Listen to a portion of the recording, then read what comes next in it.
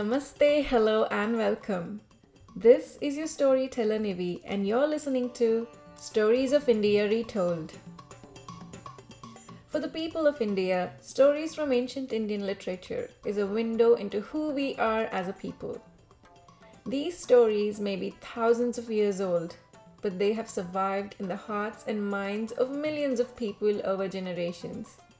The epics, the Vedas, the Puranas, and the folklore of India are not only entertaining, but they also tell us about the history of our people and their values. The stories are oftentimes highly exaggerated and layered with fantastical elements.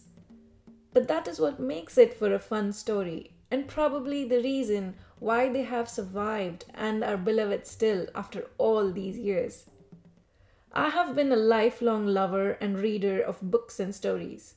I'm also a parent to two young kids, and I want to share with them the same stories I grew up listening to, the same stories our ancestors, going back hundreds or thousands of years, grew up listening to. And that is how I started reading these books and collecting the stories and the stories behind the stories. And most important of all, sharing the stories with my two kids who love to hear all about the superheroes of ancient India. The stories I tell on this podcast is my humble effort at retelling these beautiful stories. The goal is to remain true to the original story that we know of as much as possible, but presenting it in a way that is more relatable to children and adults today.